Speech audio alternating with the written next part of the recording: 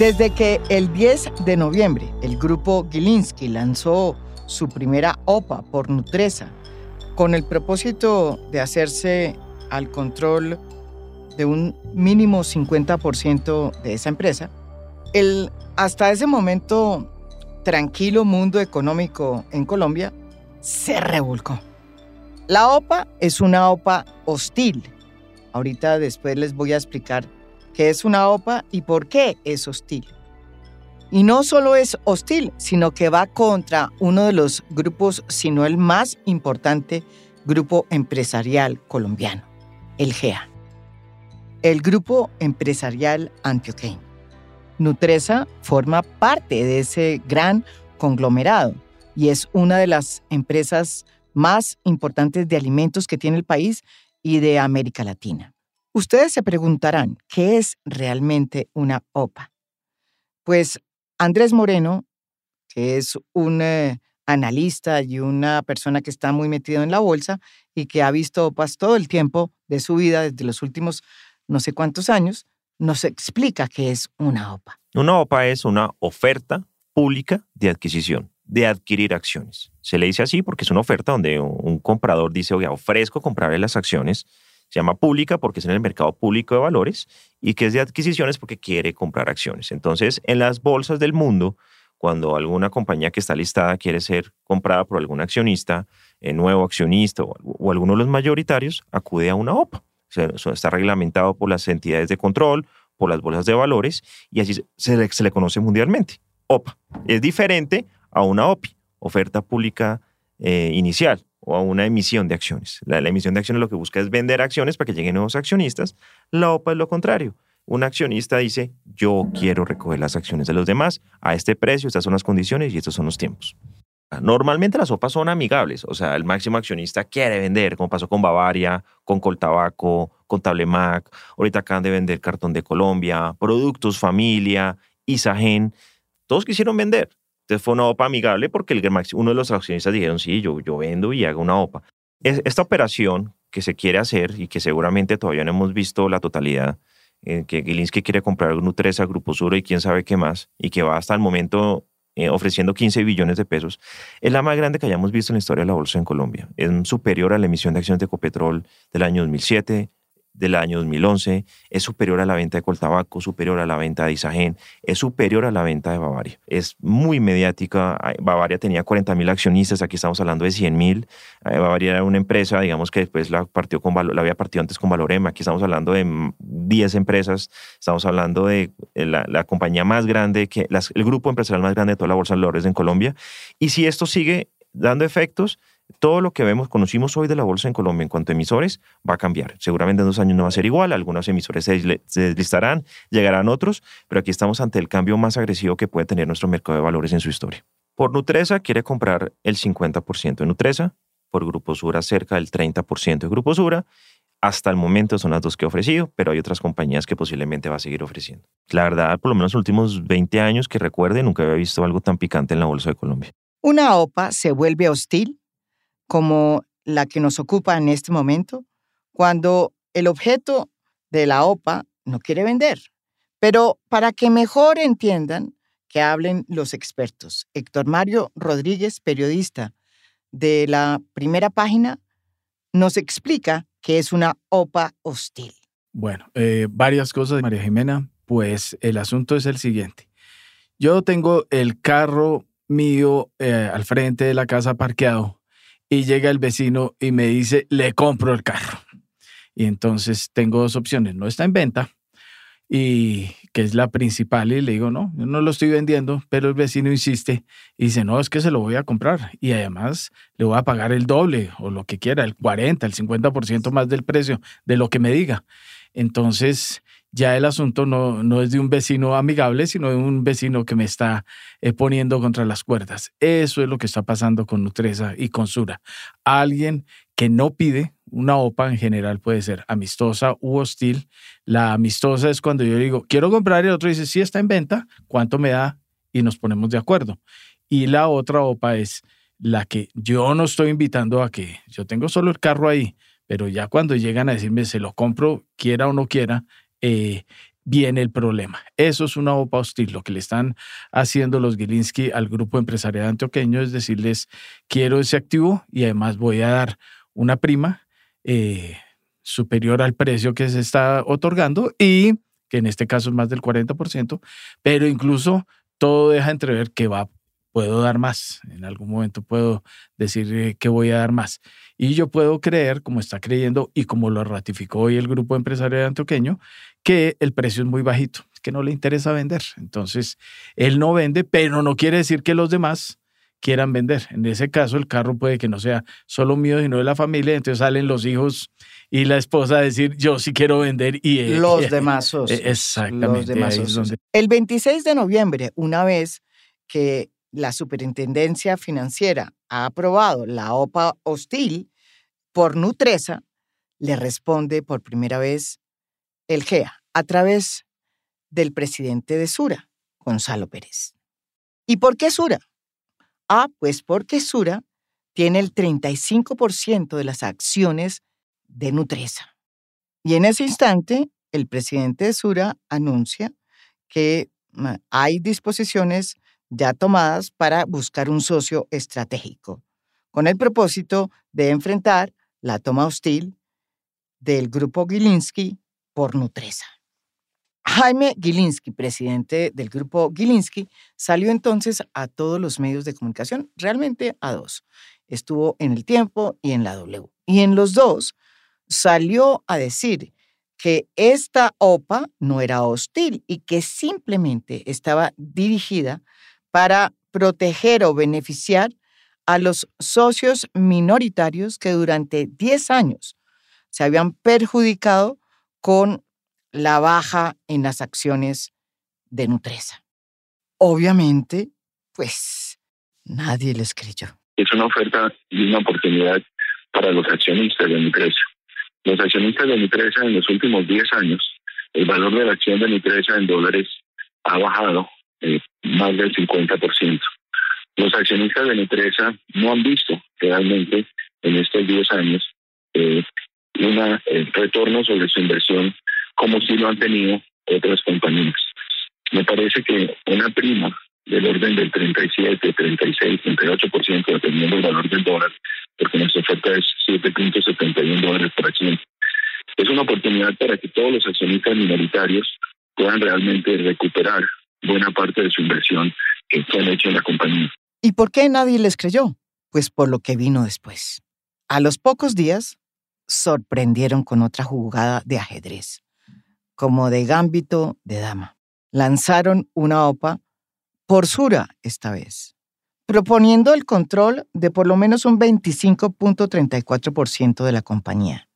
Sura tiene a su vez no solo el control de Nutresa y de otras empresas muy importantes del conglomerado antioqueño, sino el 46% de las acciones de Bancolombia, el banco más importante y más grande del país. O sea, como dicen por ahí, si esto fuera un juego de ajedrez, el peón sería Nutresa, la reina sería Sura y el rey Bancolombia. Y según todos los analistas que hemos consultado en a fondo, es muy probable que los Gilinski quieran de esta forma establecer su estrategia para hacer jaque mate.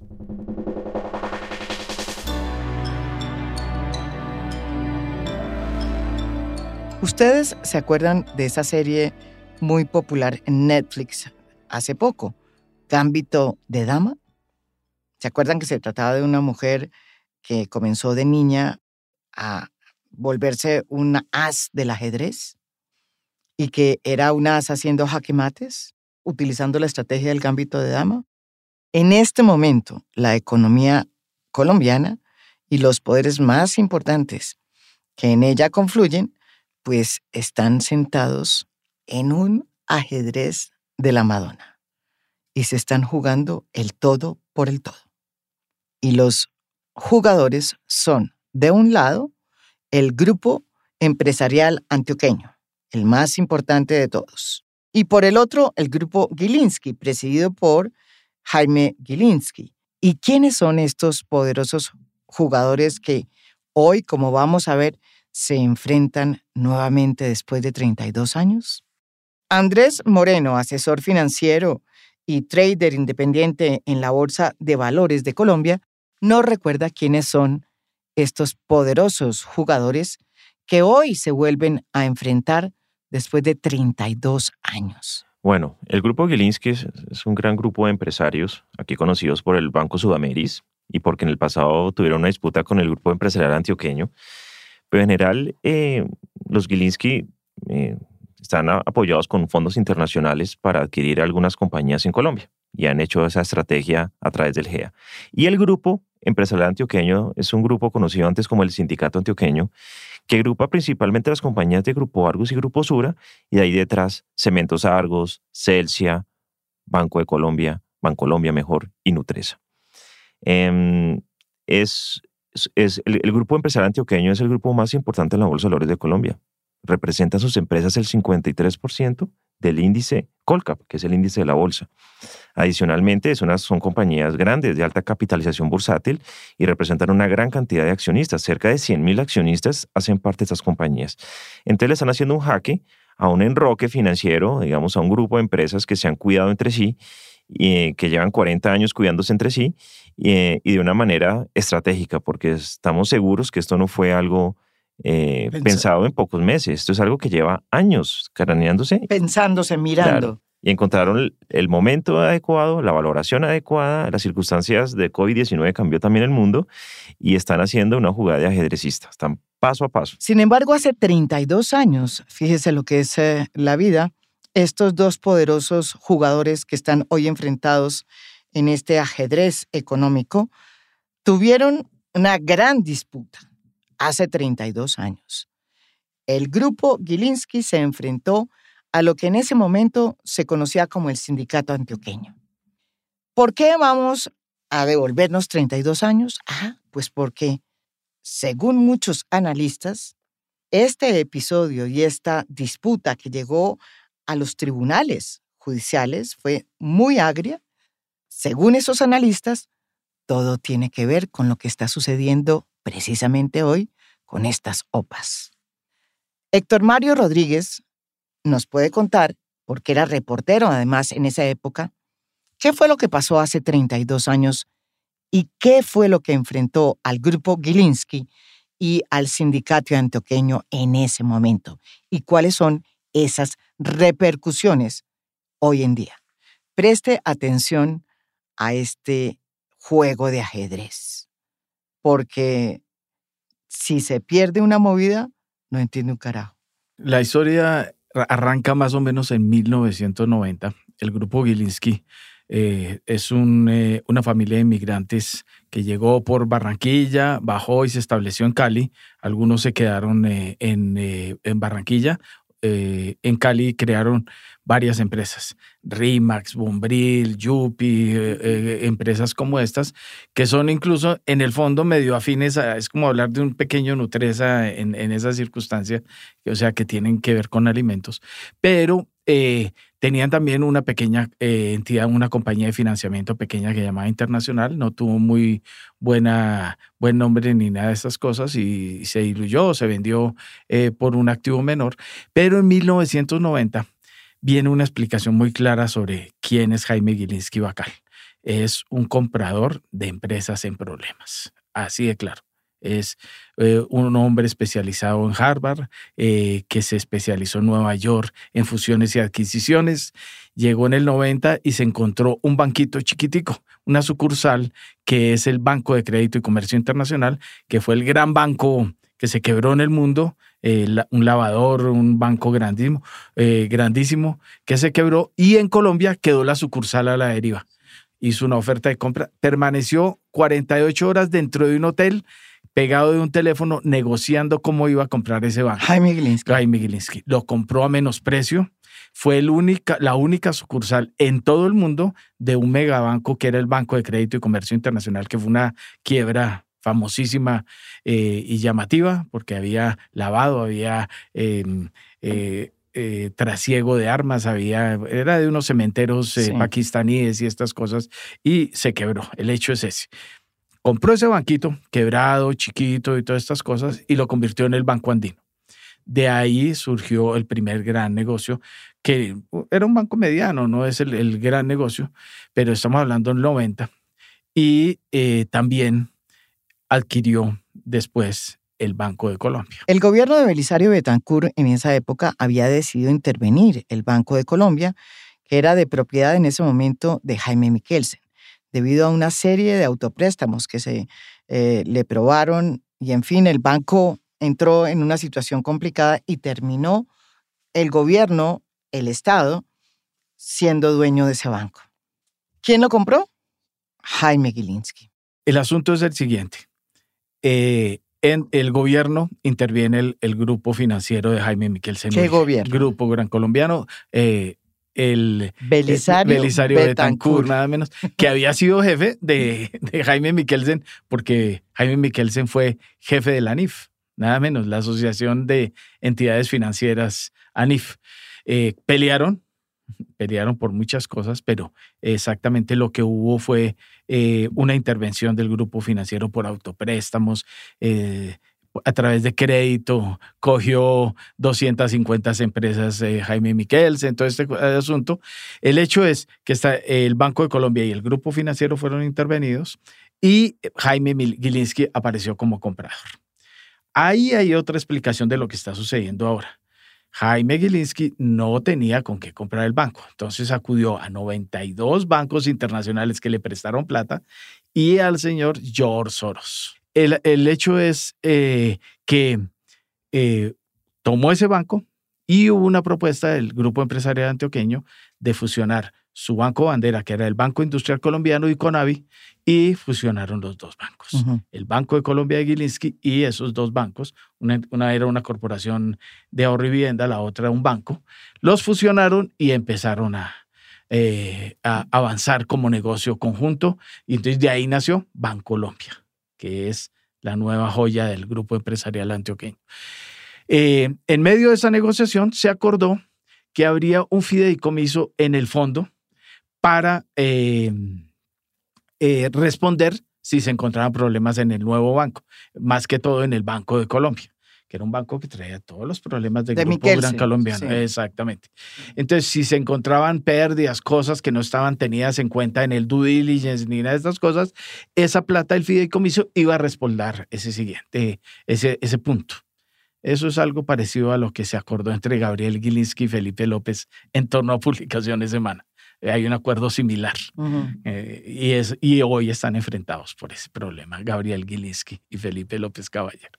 Entonces, ese asunto llevó a que intervinieran abogados, que no o se deshacía o no el fideicomiso, se tenía que pagar o no el fideicomiso, y de hecho el fideicomiso, curiosamente, estaba respaldado por activos como las sierras del Chicó, las famosas sierras. Uh-huh. Que no se pueden usar, porque no se puede construir ahí, sí, curiosamente. O sea, es un activo que resultó ser fallido. Sí. Entonces, efectivamente, alguien que cogiera ese fideicomiso no podía usufructuarlo. Ni Gilinski ni el Banco de Colombia, ganara quien ganara la pelea.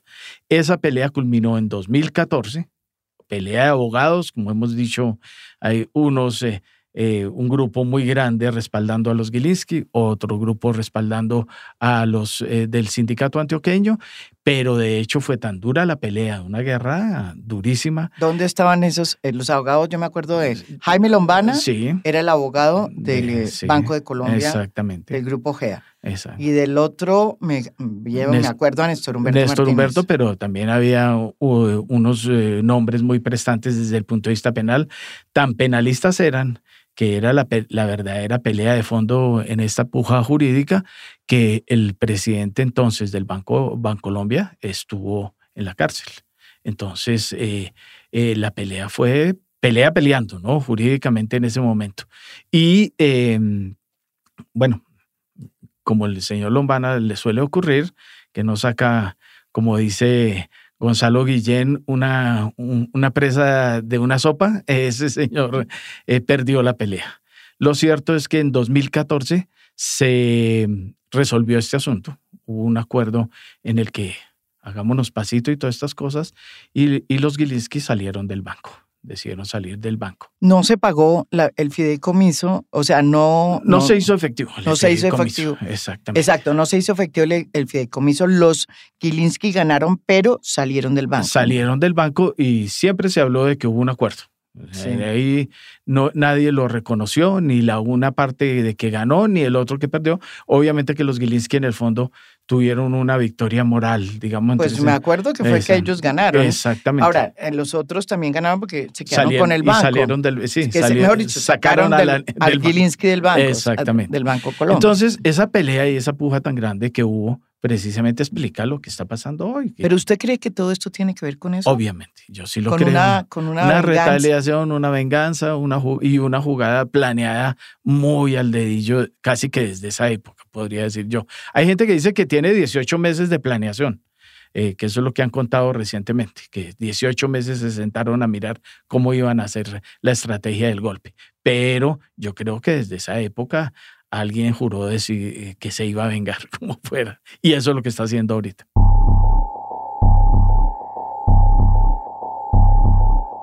Bueno, y entonces, ¿cómo serían las jugadas en este juego de ajedrez? ¿Qué dice Héctor Mario Rodríguez? ¿Cuál es la estrategia, la próxima jugada que va a hacer el grupo Gilinski? Nosotros hicimos un análisis en el que hablamos del famoso gambito o gambito de la dama, que es la famosa serie como la que se llama como la de Netflix del año pasado, que es de la historia de un ajedrecista. Esta historia del gambito o gambito de la dama tiene que ver con ofrecer un peón de sacrificio, en este caso es Nutresa, y se cree que esa OPA él sabía claramente que va a fracasar. O sea, que no va a alcanzar el 50,1%, porque además es una de las empresas más controladas del grupo empresarial antioqueño, porque tiene el 40,5%, el 45, y pico por ciento, más lo que tenga con protección, que es otro 5%. Fondos, sí. Exacto. Ya ahí le queda muy difícil la maniobra para conseguir el 50%. Pero ¿qué encontramos en el cuaderno de ventas de esta OPA? Que a pesar de que se dice públicamente que va por el 51% hasta el 60 y pico por ciento, dice que puede optar por ir por menos. Esa es una de las cláusulas del cuadernillo de la OPA. Entonces, desde ahí uno sabe que puede decir en algún momento, oiga, no me llegaron sino estas, pues me voy a quedar con estas. Pero es que ahí lo que está demostrando es que Nutresa no es la presa, exactamente. Y en Sura va por el 30%. Entonces, en este mismo análisis que hicimos, que incluso lo hicimos, hay que reconocerlo, sobre la base de un análisis que hizo Scotiabank, si se queda con el pedacito de esta OPA y se queda con la de Sura, que no busca y no el 30%, va a pasar a dominar las otras empresas. Y en ese mismo análisis, la fila de la OPA siguiente sería Bancolombia y por último Argos. Entonces, vamos viendo que el mapa no necesariamente iba por Nutresa, puede que incluso Sura en parte, pero no necesita sino controlar una tercera parte para poder tener el control sobre las otras compañías, porque Sura es el meollo de control, el alma que controla las demás compañías. Pero hay otra teoría en el mucho más fondo. Puede que él sepa que es muy difícil que tenga triunfo en las sopas, que no gane todo lo que busca. ¿Quién es él? Gilinski. Puede que no lo tenga. Pero imagínense ustedes a Jaime Gilinski entrando a las juntas directivas, a una reunión de Suramericana, a una reunión de Argos, a una reunión de Bancolombia, con un poder, si consigue 1 o 2 puestos de la junta directiva. Eso va a causar que todos los demás pidan permiso para salir al baño o algo así en la junta. Estas OPAs parecen hechas en el momento preciso, en el lugar preciso, en donde encontraron, digamos, al grupo empresarial antioqueño pues en una posición débil, por lo menos no en su mejor momento. Es evidente que detrás de los Gilinski también están sus socios árabes, Abu Dhabi, y que pues significa que tienen una chequera muy, muy poderosa. ¿Eso es cierto, Andrés Moreno? Yo creo que sí, yo creo que lo planearon antes y estaban buscando el momento adecuado Y como sabemos, cuando hay una crisis o cuando hubo la pandemia, fue oportunidades y se les dio el papayazo posible porque pues la economía quedó muy deteriorada, esas empresas también quedaron muy deterioradas con el paro y realmente ya ahorita que estamos ya empezando otra vez a surgir, dieron el momento perfecto para poder entrar. Creo que están bien asesorados jurídicamente, creo que han hecho un estudio inclusive a las propias personas dentro de Bancolombia, dentro del GEA, creo que también han hablado mucho con la Superintendencia Financiera, por eso en parte Grupo Argos diciendo, hey, por favor, hagan bien las cosas, cuando realmente pues, la Superintendencia es supremamente estricta para ese tipo de trámites, se han demorado inclusive hasta 90 días para actualizar algunas sopas, pero sí creo que es una jugada y sobre todo que ahora vienen con algo muy importante que es plata. Y plata larga, y plata grande. De pronto ellos no tenían ese dinero, pero los socios que tienen árabes, pues tienen todo el dinero del mundo para empezar una puja sin precedentes en la historia del empresariado colombiano. Ante la toma hostil que está planteando el grupo Gilinski, ¿cuál ha sido la respuesta del grupo empresarial antioqueño? Esa es una de las grandes inquietudes que sería muy bueno develar, sobre todo en este programa de A Fondo. Yo quisiera preguntarle eso a Andrés Moreno.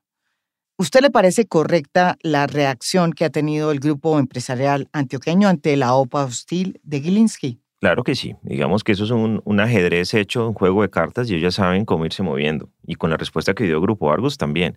¿Qué ocurre? Cuando dicen vamos por Nutresa, los cogió sorprendidos y pues mucha gente quería, no, eso hacen una contraoferta, van a hacer una OPA los del GEA. Yo les preguntaba, ¿y con qué plata? ¿Con qué plata van a hacer eso? Es que este señor puso 9 billones de pesos ahí encima. O sea, el GEA no tiene ese dinero sin endeudarse o sin buscar a otra persona. Entonces, cuando ellos viendo el ajedrez que tienen, cuando sale Grupo Sura con esa respuesta de que un socio, ellos dicen, bueno, buscando socio, entonces ahora busqué un socio para Grupo Argos. Vamos para Grupo Sura, vamos por Grupo Sura. Entonces, ahí el GEA, la respuesta también fue terrible. O sea, y dijeron, no, nos sentimos confundidos. O sea, la verdad a veces uno tiene que saber el tema de comunicación empresarial a ese nivel, pero pues la respuesta también fue muy mala la respuesta, que estamos confundidos, Superfinanciera, hagan algo. Pero, ¿y entonces por qué dicen ustedes que el grupo empresarial antioqueño está débil? También lo dice Jaime Gilinski en sus entrevistas. Dice precisamente que ellos están haciendo estas OPAs para beneficiar a los accionistas minoritarios que durante mucho tiempo pues no fueron beneficiados por el manejo que se le dio al grupo. ¿Qué es lo que pasa hoy en el grupo antioqueño? Esto es lo que piensa Héctor Mario Rodríguez. ¿Por qué está débil el grupo empresarial antioqueño? El grupo empresarial antioqueño se formó en los años 70 cuando llegaron un poco de señores que eran el grupo Santo Domingo, el grupo Miquelsen, el grupo de Bogotá que había también detrás, Ardila Lule, y todos atacaron al mismo tiempo, les quitaron Coltejer, RCN, Fabricato, les empezaron a atacar un poco de compañías y les atacaron a través de fondos de inversión varias acciones que estaban muy diseminadas, es decir, en manos de gente particularmente atomizada y eran fácilmente vulnerables. Ellos entrecruzaron las acciones, el famoso enroque del sindicato antioqueño, y nació el sindicato antioqueño. A ellos no les ha gustado que se les diga así, han cambiado el nombre por grupo empresarial, pero incluso como grupo empresarial no existe, que eso es algo muy complicado, ¿no? Hoy debería existir como grupo empresarial y aquí en Colombia jurídicamente no han querido adoptar esa figura privilegiando al grupo empresarial. Pero hay otra circunstancia que hay que atar a lo de hoy. El grupo empresarial ya no es un grupo empresarial.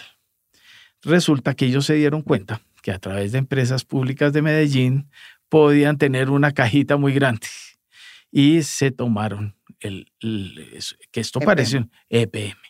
Eso no se ha tocado en esta OPA, supuestamente, pero lo cierto es que ellos se dieron cuenta que podían usufructuar a EPM, con el señor Manuel Santiago, 13 años en la junta directiva de EPM, nada menos. ¿Manuel Santiago qué? Mejía. Nada menos, y uno de los accionistas grandes del mismo grupo empresarial antioqueño, y se consiguieron 3 contratos. Uno de 4.000 millones en Hidroituango, uno de 500 millones en Panamá y uno de 500 millones en Guatemala. 5.000 millones de pesos. Eso se volvió una caja impresionante.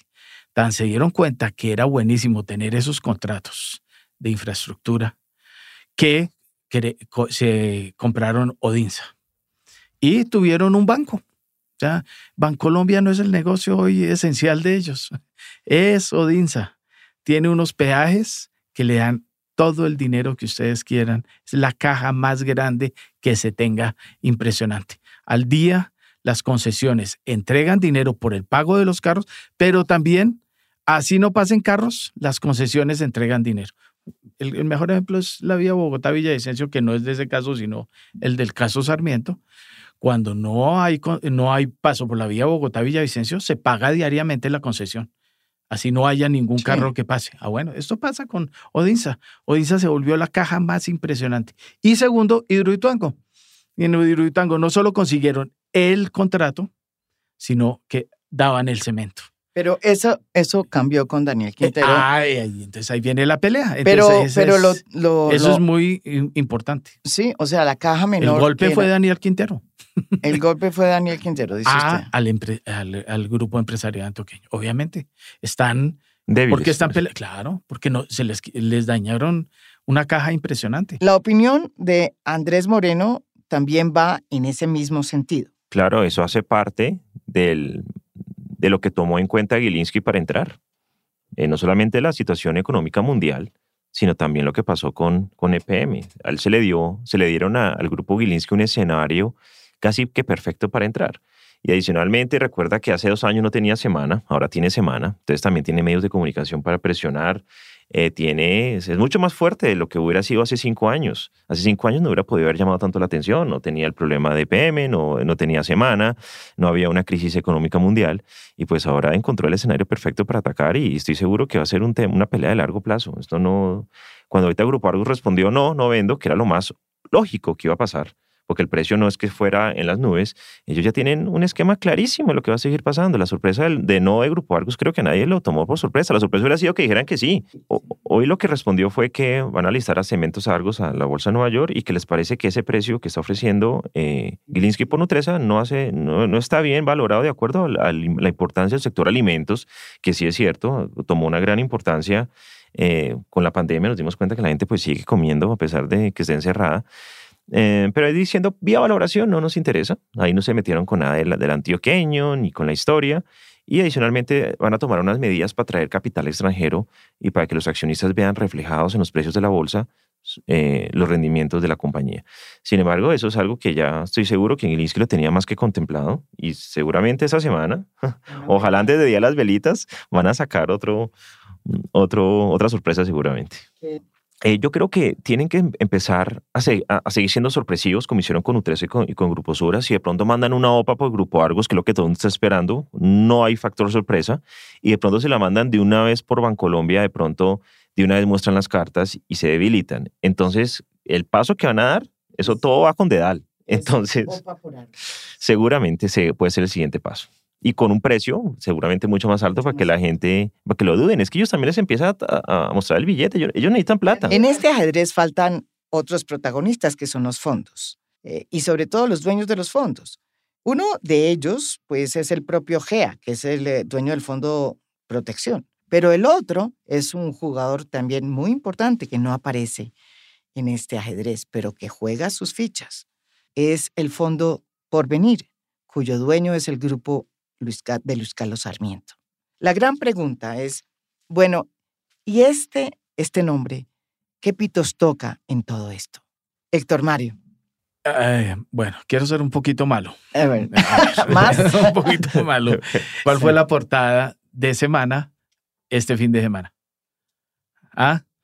Bueno, está alineando un aliado. Eso es, le está haciendo el coqueteo a Luis Carlos Sarmiento, porque sale la entrevista con Luis Carlos Sarmiento, que no dice nada. Bueno, por eso. Ya demuestra que le están haciendo el coqueteo y usted cómo nos va a apoyar. La pregunta es, ¿le interesa a Sarmiento ser socio o de Gilinski o del grupo empresarial? A quien lo favorece, si uno analiza la situación del grupo empresarial, es que siga el grupo empresarial como está, sí, a Sarmiento. No le interesaría a Gilinski porque es un competidor directo. De hecho, si Gilinski se toma Bancolombia, le quita el 30% que domina hoy Sarmiento como el principal dueño del sector financiero colombiano. Porque Bancolombia es tan grande que unido a Sudameris pasaría a tener mayor número de cuentas y activos y demás. Entonces, aquí a Sarmiento le interesa cuál de los dos socios. Entonces, por eso esa portada que aparece este domingo muy llamativamente. Entonces, el mensaje es muy claro. Quiero que seas mi novio, quiero que me ayudes en este asunto y qué tal que se alíen los dos. Es probable. Es probable porque tienen la convalidación de que son más grupo financiero que grupo empresarial. O sea, estamos ante una posible trinca muy dura contra el grupo empresarial que ya dijo, estoy débil, ayúdenme, necesito ayuda, denme oxígeno.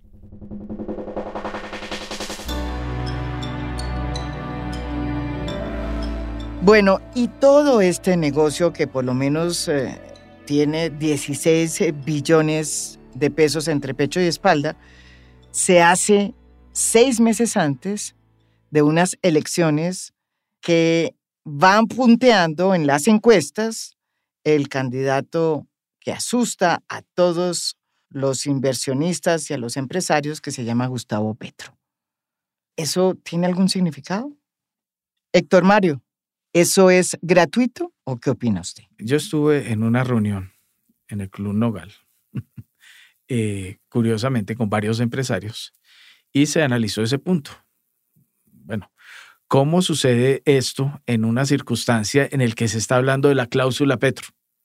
Se está diciendo que muchos de los negocios que se están cerrando hoy tienen una cláusula que dice, ¿y si hay cambio de gobierno?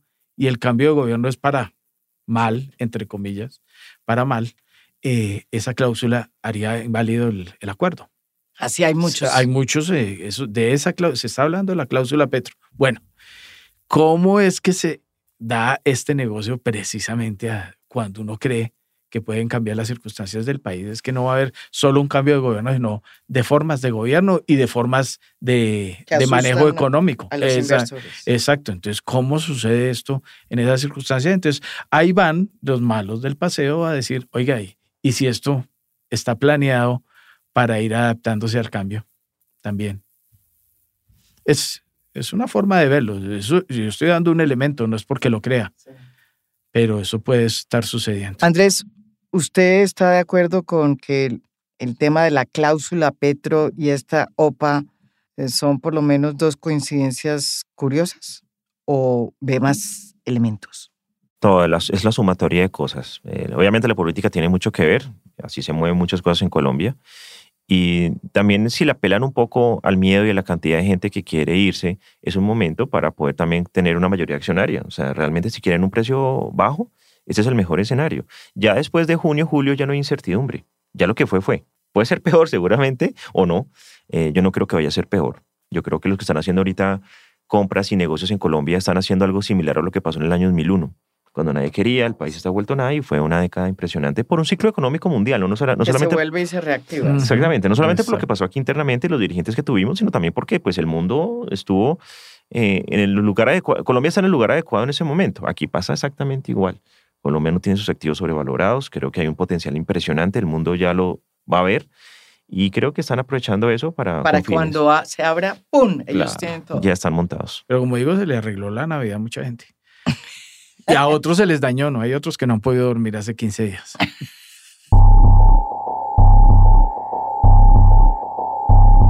Esto es A Fondo, un podcast original de Spotify. Mi nombre es María Jimena Duzán.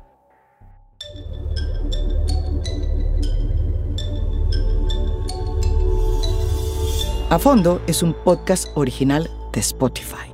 Producción general, Lucy Moreno. Editor de contenido, Adrián Ateortúa. Editores de audio, Cristian Leguizamón y Audio Factory. Música original del maestro Óscar Acevedo. Gracias por escuchar. Soy María Jimena Duzán.